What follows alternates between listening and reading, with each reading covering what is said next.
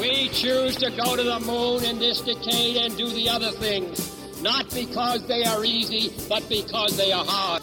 Godspeed, John Glenn. Roger, 0G, and I feel fine. Get my feet out. Okay, I'm out. How does it feel for the United States to be the new record holder? At last, huh? When that baby lights, there's no doubt about it. Liftoff. We have a liftoff. 32 minutes past the hour. Liftoff on Apollo 11. Houston, Tranquility Base here. The Eagle has landed.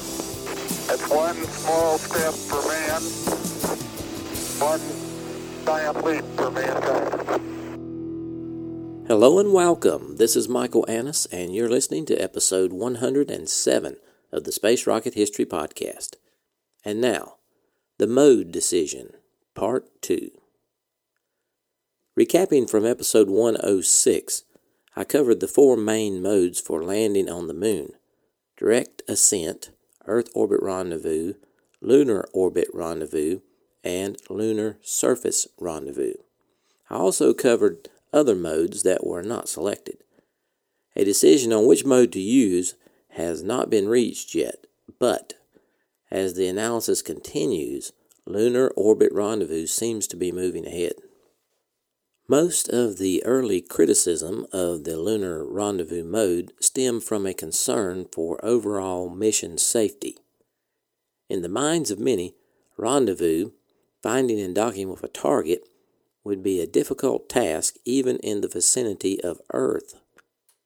This concern was the underlying reason for the trend toward larger and larger Saturns, such as the C2 through the C5, to lessen the number of maneuvers required.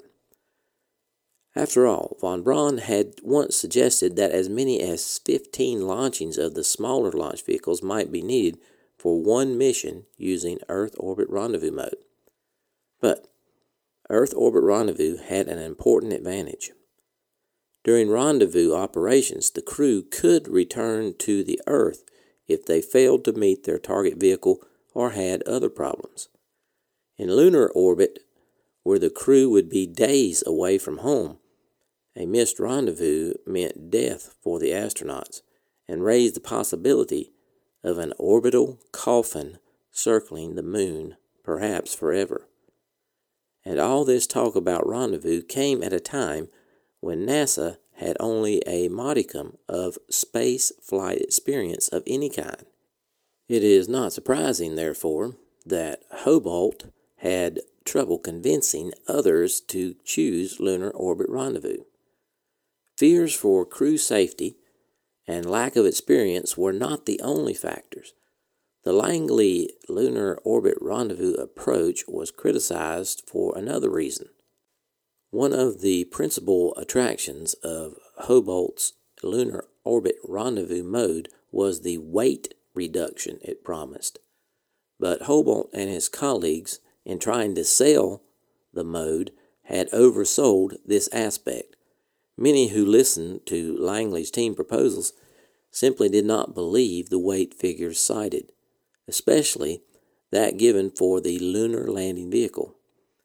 In the lunar mission study at Vought Astronomics, Dolan and his team had given much thought to designing the hardware, including a landing vehicle.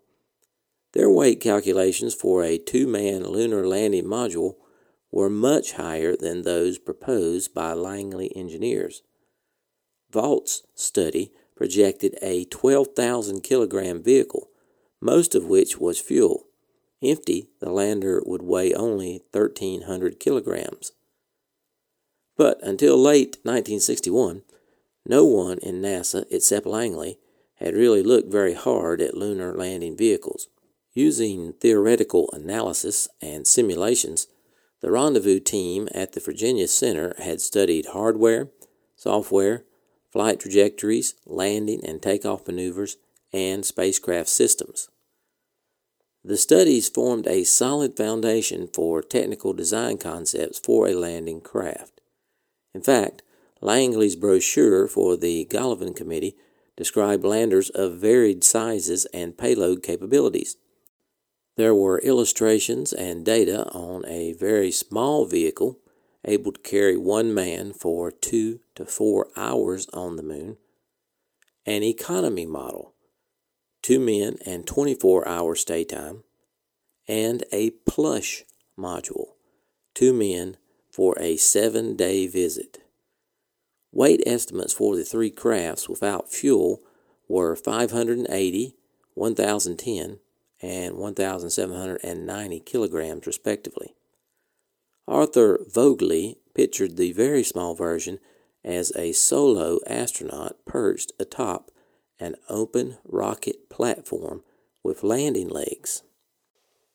The same sort of minimal design features extended to subsystems, and structural weight further reflected Langley's drive towards simplicity.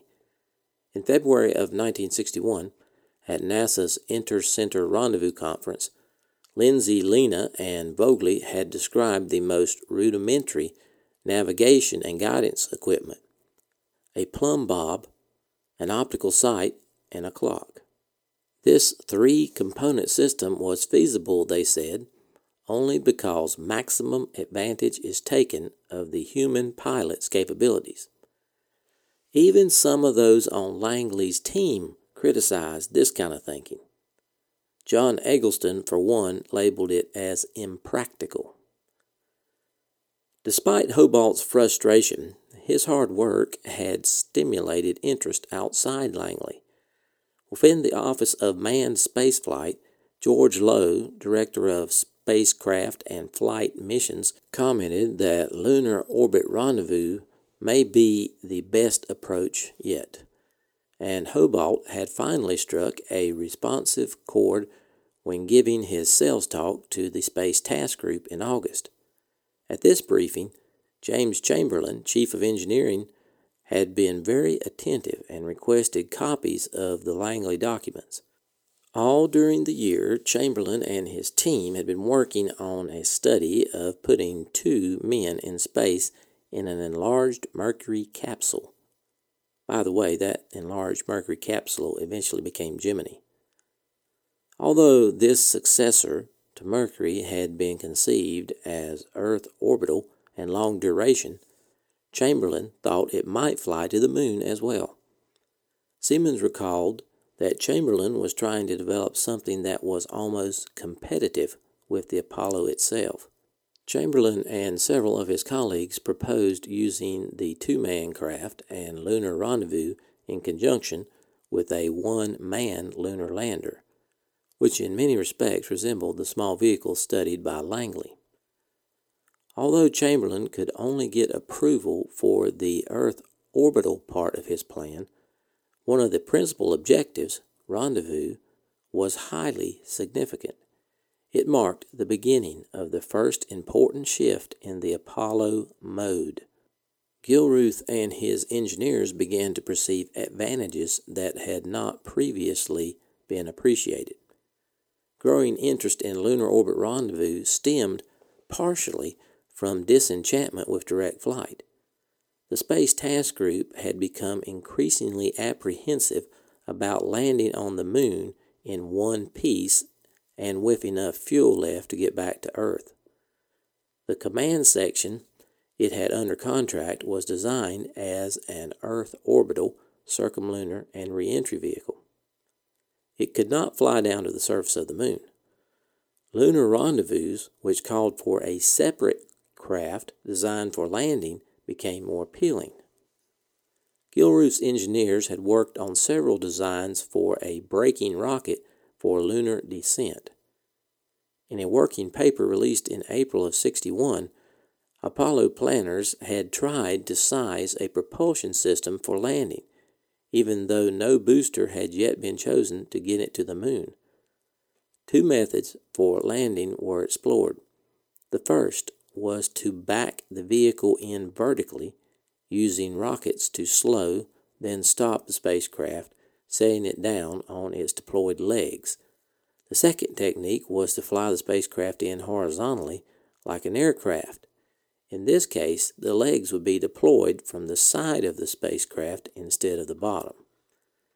In the summer of 1961, when the command module contract was being advertised, Max Faget described some of the problems he anticipated with the landing. All other phases of the mission could be analyzed with a fair degree of certainty, he said, but the actual touchdown could not, since there was no real information on the lunar surface. Exhaust from rocket engines on loose rocks and dust might damage the spacecraft, interfere with radar, and obstruct the pilot's vision.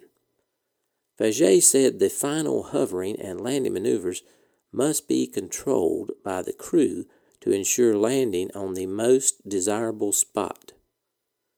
The Apollo development plan, in its many revisions, merely said that the lunar landing module would be used for braking, hovering, and touchdown, as well as a base for launching the command ship from the moon.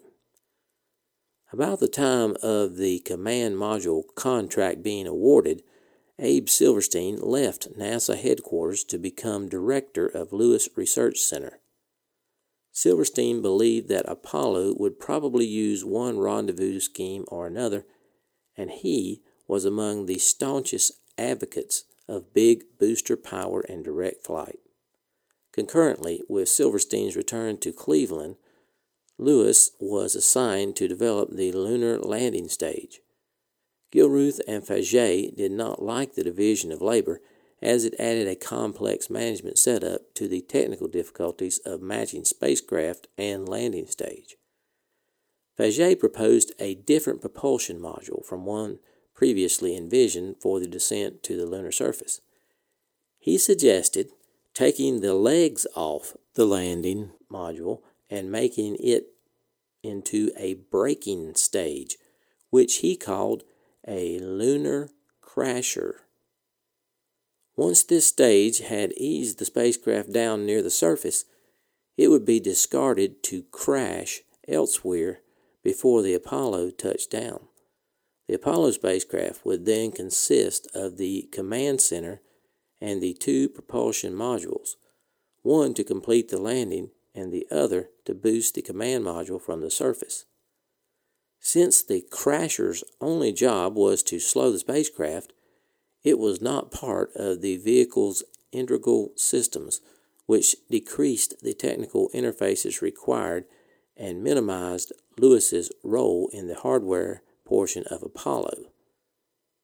Faget based his proposal on some sound technical reasoning. The crasher engines would be pressure-fed, no pumps would be needed, and the vehicle would be controlled by turning the engines off and on as long as propellant lasted. Pump-fed engines, on the other hand, depended on complex interactions to vary the thrust. Faget and Gilruth liked the pressure-fed system, and so did Silverstein. Although relations with Lewis were easier after the adoption of the crasher, the Houston engineers were still worried about the complexities of an actual landing. As Faget later said, quote, "We had all sorts of little ideas about hanging porches on the command module and periscopes and TVs and other things, but the business of eyeballing that thing down to the moon didn't really have a satisfactory answer. The best thing about the lunar rendezvous concept was that it allowed us to build a separate vehicle for landing," end quote. Caldwell Johnson, one of the chief contributors to the Apollo command module design, had much the same reaction. He said, quote, "We continued to pursue the landing with a big propulsion module and the whole command and service module for a long time, until it finally became apparent that this would not work," end quote. By the end of 1961, the newly named Manned Spacecraft Center had virtually swung over to the lunar orbit rendezvous idea. But Gilruth, Faget, and the other Apollo planners conceded that this approach had drawbacks. First, it required a successful rendezvous with the command module after the lunar module left the moon's surface. And second, only 2 of the 3 crew members would be able to land on the moon. But the stage had been set for an intensive campaign to sell the von Braun team on this mode. At headquarters, Director of Manned Spaceflight Holmes wanted the two manned spaceflight centers to agree on a single mode. He did not expect to get this consensus easily. At the beginning of 1962, Holmes was not sure how he would vote on the lunar landing technique. Von Braun, among others, had made it clear that direct ascent requiring the development of a huge NOVA vehicle was too much to ask for within the decade. However, both Earth and lunar orbit rendezvous appeared equally feasible for accomplishing the Moon mission within cost and schedule constraints. The decision, Holmes knew, would require weighing many technological factors. After directing Joseph Shea, his deputy for systems, to review the issue and recommend the best approach, Holmes laid down a second and broader objective. Shea was to use the task to draw Huntsville and Houston together, building a more unified organization with greater internal strength and cooperation. In mid-January 1962, Shea visited both the manned spacecraft and the Marshall Space Flight Centers. He found Houston officials enthusiastic about lunar orbit rendezvous, but believed they did not fully understand all the problems. He reported their low weight estimates as unduly optimistic. Marshall, on the other hand, still favored Earth orbit rendezvous, but Shea did not think the Huntsville team had really studied lunar orbit rendezvous thoroughly enough to make a decision either way. From these brief trips, Shea recognized the depths of the technical disagreement between the two centers. He decided to bring the two factions together and make them listen to each other. During the next few months, Shea held a series of meetings at headquarters attended by representatives from all the centers working on manned space flight. At these briefings, the advocates presented details of their chosen modes to a captive audience. The first of these gatherings, featuring Earth orbit rendezvous, was held in February of 1962. Headquarters may not have realized it, but the sense of urgency surrounding the mode question was shared by the field. Recognizing that the need for choosing a mission approach was crucial, Gilruth's men hastened to strengthen their technical brief. The Houston Center notified headquarters in January that it was going to award study contracts on two methods of landing on the Moon, with either the entire spacecraft or a separate module, hoping one of the contractors would do a good enough job to be chosen as a sole source for a development contract. But Washington moved before the center could act. Holmes and Shea had decided that lunar rendezvous needed further investigation. A contract supervised by headquarters would tend to be more objective than one monitored by the field. A request for proposals was drawn up and issued at the end of January, and a bidders conference was held on February 2nd in Washington. Although this contract was small, it was critical, and representatives from a dozen aerospace companies attended the conference. Those intending to bid were only given 2 weeks to respond. Shea and his staff, with the help of John Hobolt, reevaluated the proposals and announced on March 1st that Chance Voigt had been selected. Chance Voigt's study ran for 3 months and was significant mainly because of its weight estimates. Houston calculated that the target weight of the lunar landing module would be 9,000 kilograms, but Chance Voigt came up with a more realistic figure of 13,600 kilograms. Shea and his team, in subsequent mode comparisons, used Charles Voigt's higher weight projections. Holmes Management Council was also studying the mission approach. On February 6, with Associate Administrator Siemens present, the group heard another of Hobolt's briefings on lunar versus Earth orbit rendezvous. Charles Matthews, Chief of Spacecraft Research Division, then described Houston's study of the lunar rendezvous mode. Von Braun interjected that selection of any rendezvous method at that time was premature. On March 27th, the Council discussed the Chance-Vought study. Several of the members were concerned about the weight the contractor was estimating the Saturn C-5 would have to lift, compared with that projected by the Houston Center, 38,500 kilograms against 34,000 kilograms. This disparity was very serious, since Chance-Vought's work would be useless if Marshall decided that the C-5 could not manage the heavier load. The Council also noted that the mode issue was beginning to affect other elements of the program adversely.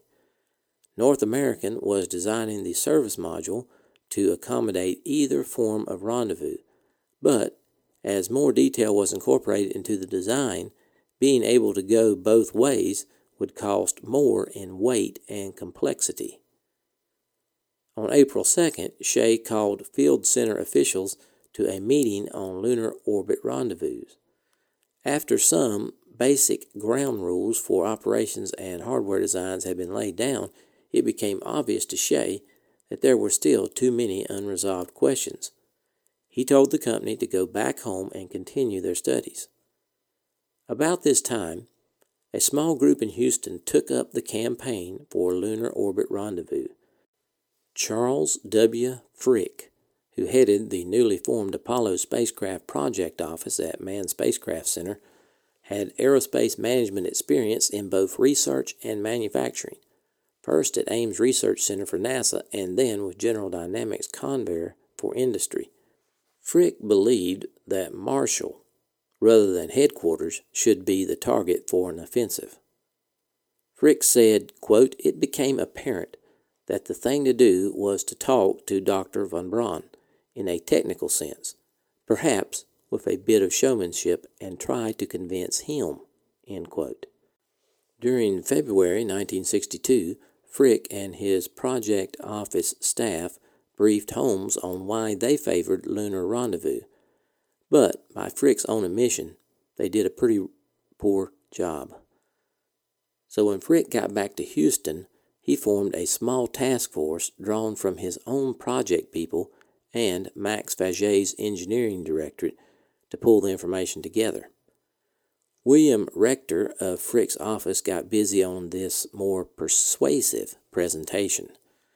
The result, a carefully staged affair that became known as, quote, Charlie Frick's Road Show, end quote. It consisted of briefings by half a dozen speakers. The opening performance was staged in Huntsville before von Braun and his subordinates on April 16, 1962. To emphasize the importance of the message, the Houston group included all of the top officials of the center, Gilruth, his top technical staff, and several astronauts, as well as senior Apollo officials from North American, the command module contractor. In a day-long presentation, Frick's troop explained 3 technical reasons for his center's conversion to lunar orbit rendezvous. First, it had the highest payload efficiency. Second, it was the smallest size for a landing module. And third, it required the least compromise on the design of the command module. The advantages of a separate lander, which would neither take off from nor land on the Earth, loomed large, since Gilruth and his men believed that landing on the moon would be the most difficult phase of Apollo, and they wanted the simplest landing possible. Frick and his road company next headed for Washington, where they gave 2 performances, for Holmes on May 3rd and for Siemens on May 31st. The Houston Center's drive to sell lunar rendezvous thus followed the path traveled by Houbolt a year earlier. Although it doubtless reinforced his arguments, it appeared to have no other effect. In budgetary hearings before Congress in the spring of 1962, NASA officials named Earth orbit rendezvous as the best mode for Apollo, with direct flight as the backup. NASA Deputy Administrator Dryden said on April 16th, "As we see it at the moment, we're putting our bets on rendezvous with 2 advanced Saturns. However," Dryden continued, "if we find that we're not able to do this mission by rendezvous, we would be in a bad way." When asked by members of the House Subcommittee on Manned Spaceflight about approaches other than Earth rendezvous and direct flight, Holmes admitted that lunar rendezvous was also interesting. The mission could theoretically be performed with a single Saturn C5, but it was considered too hazardous since failure to rendezvous around the moon would doom the crew. Early in May, yet another scheme for landing men on the moon appeared. A study for a direct flight using a C5 and a 2-man crew had been quietly considered at the Ames and Lewis Research Centers and at North American.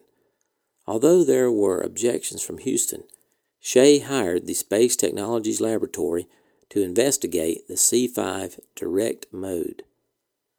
Other researchers at Ames spent a great deal of time on plans that revealed their dislike of lunar rendezvous. Alfred Eggers and Harold Hornby, in particular, traded information and mulled over rendezvous modes with North American engineers. Hornby favored a method that resembled von Braun's December 1958 idea, arguing the advantages of some sort of salvo rendezvous in Earth orbit. When he realized that NASA headquarters was on the brink of making the mode decision, Eggers kept urging Siemens to reopen the whole question of the safest, most economical way to reach the moon.